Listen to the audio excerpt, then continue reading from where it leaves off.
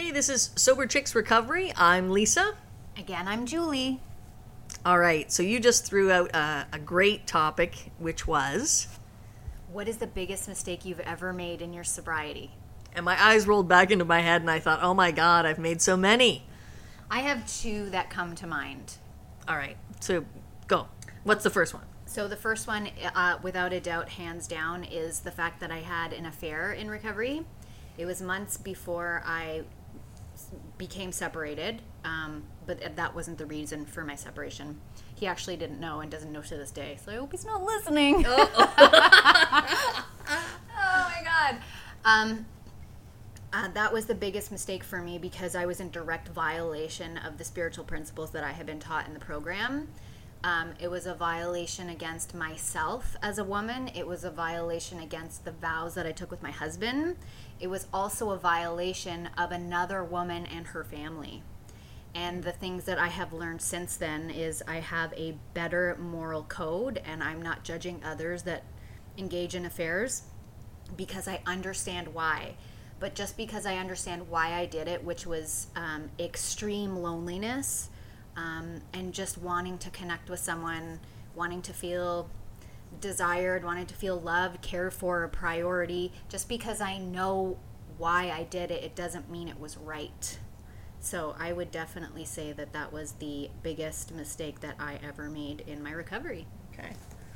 I'm going to say that the biggest mistake I ever made in recovery has to do with a bunch of different things. One is being dishonest to my sponsor and to myself.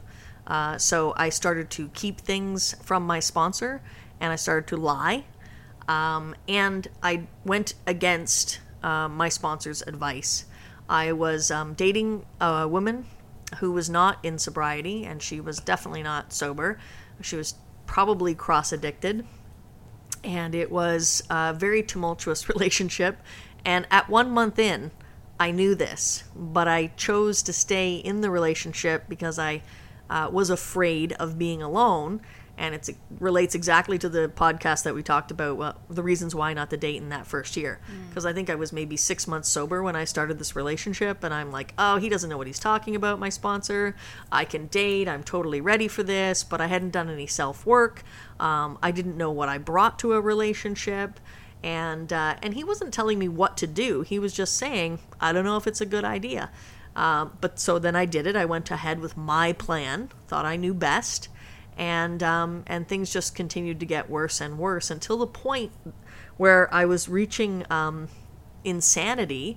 And in order to cope with that insanity, instead of owning up, taking responsibility for my actions, ending the relationship, and coming clean with my sponsor that, this was a horrible mistake and you were right all along, I thought, I'll just smoke marijuana. That'll make everything better. What a genius idea. Because I'm an alcoholic, so I can smoke a little weed. And that's when I learned about the marijuana maintenance program, which is a joke. It's not actually a suggested program of action. It's a program of non-action and sedation. Sounds good to me. Yeah, and it's funny because I got to the point where I started to, I was like an occasional joint smoker to a daily. I started to use weed alcoholically, and it was my program of recovery. And I stopped talking to my sponsor. I stopped going to meetings. I put my relationship, as shitty as it was, ahead of AA and my whole recovery, and everything went to shit. So that I would say is my biggest mistake.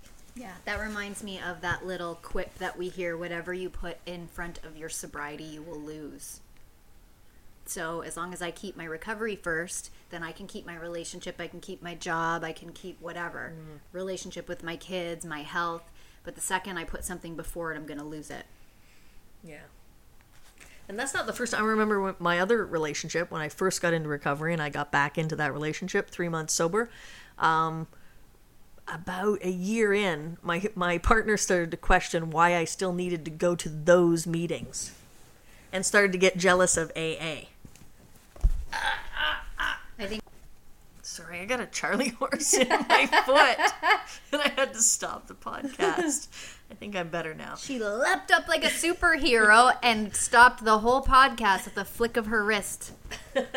So, yes, so then I put my partner's needs ahead of my own. And that's when I learned about codependent relationships.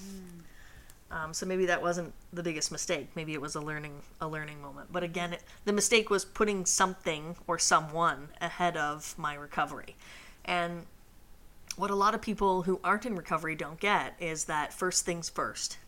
I need to put AA first. I need to put my recovery first. Nothing else matters. And that's not being selfish or self-centered. It's owning the fact that I have an addiction. And if I don't recognize that and own it and guard that with my life, then I can lose everything else that I love, including the people and relationships and jobs, etc. It's funny because so many of us have no problems putting very unhealthy things as the biggest priority in our life. And then when it comes to recovery and we're asked to do the same thing, it's like, well, I don't know about that. Like the beautiful messiness of the alcoholic brain and the ego of the alcoholic is quite a baffling thing. Yeah. Did you have another one, or was that it? Well, I have another one, which is not as big, but it's definitely one that springs to mind. And it was erroneously making judgment upon a member of the fellowship as a result of other members of the fellowship coming and telling me about this person. So completely breaking the anonymity code. Now, what I will say is I was very new in recovery, and it happened to be my sponsor and my grand sponsor that told me those things. And the way they put it was that I should stop talking to this person because it was not good for my sobriety.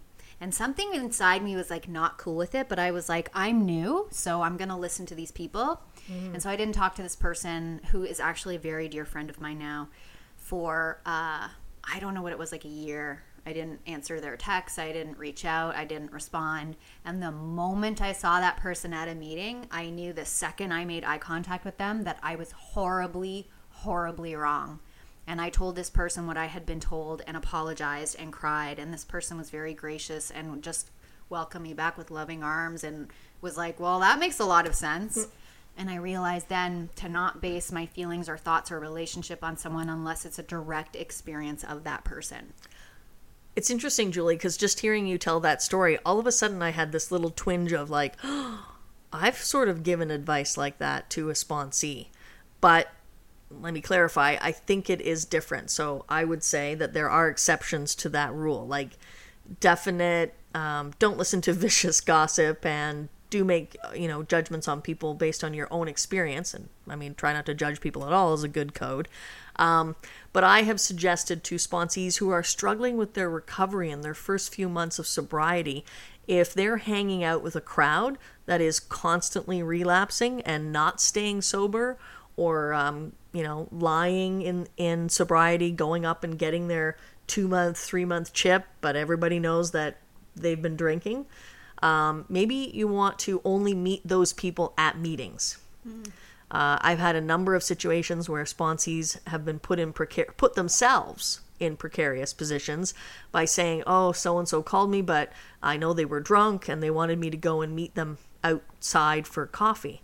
And I'm like, I'm not suggesting that you abandon them. The pledge is, the responsibility pledge is that we want the hand of AA to always be there, but you can do it in a safe way. You can say, I'd love to meet with you. Let's meet at the meeting.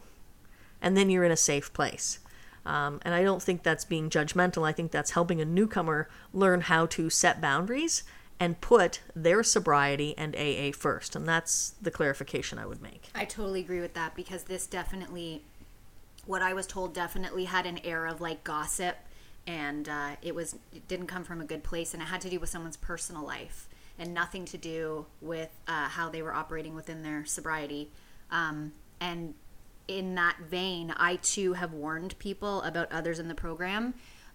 There was a man in a group that preyed on newcomer women.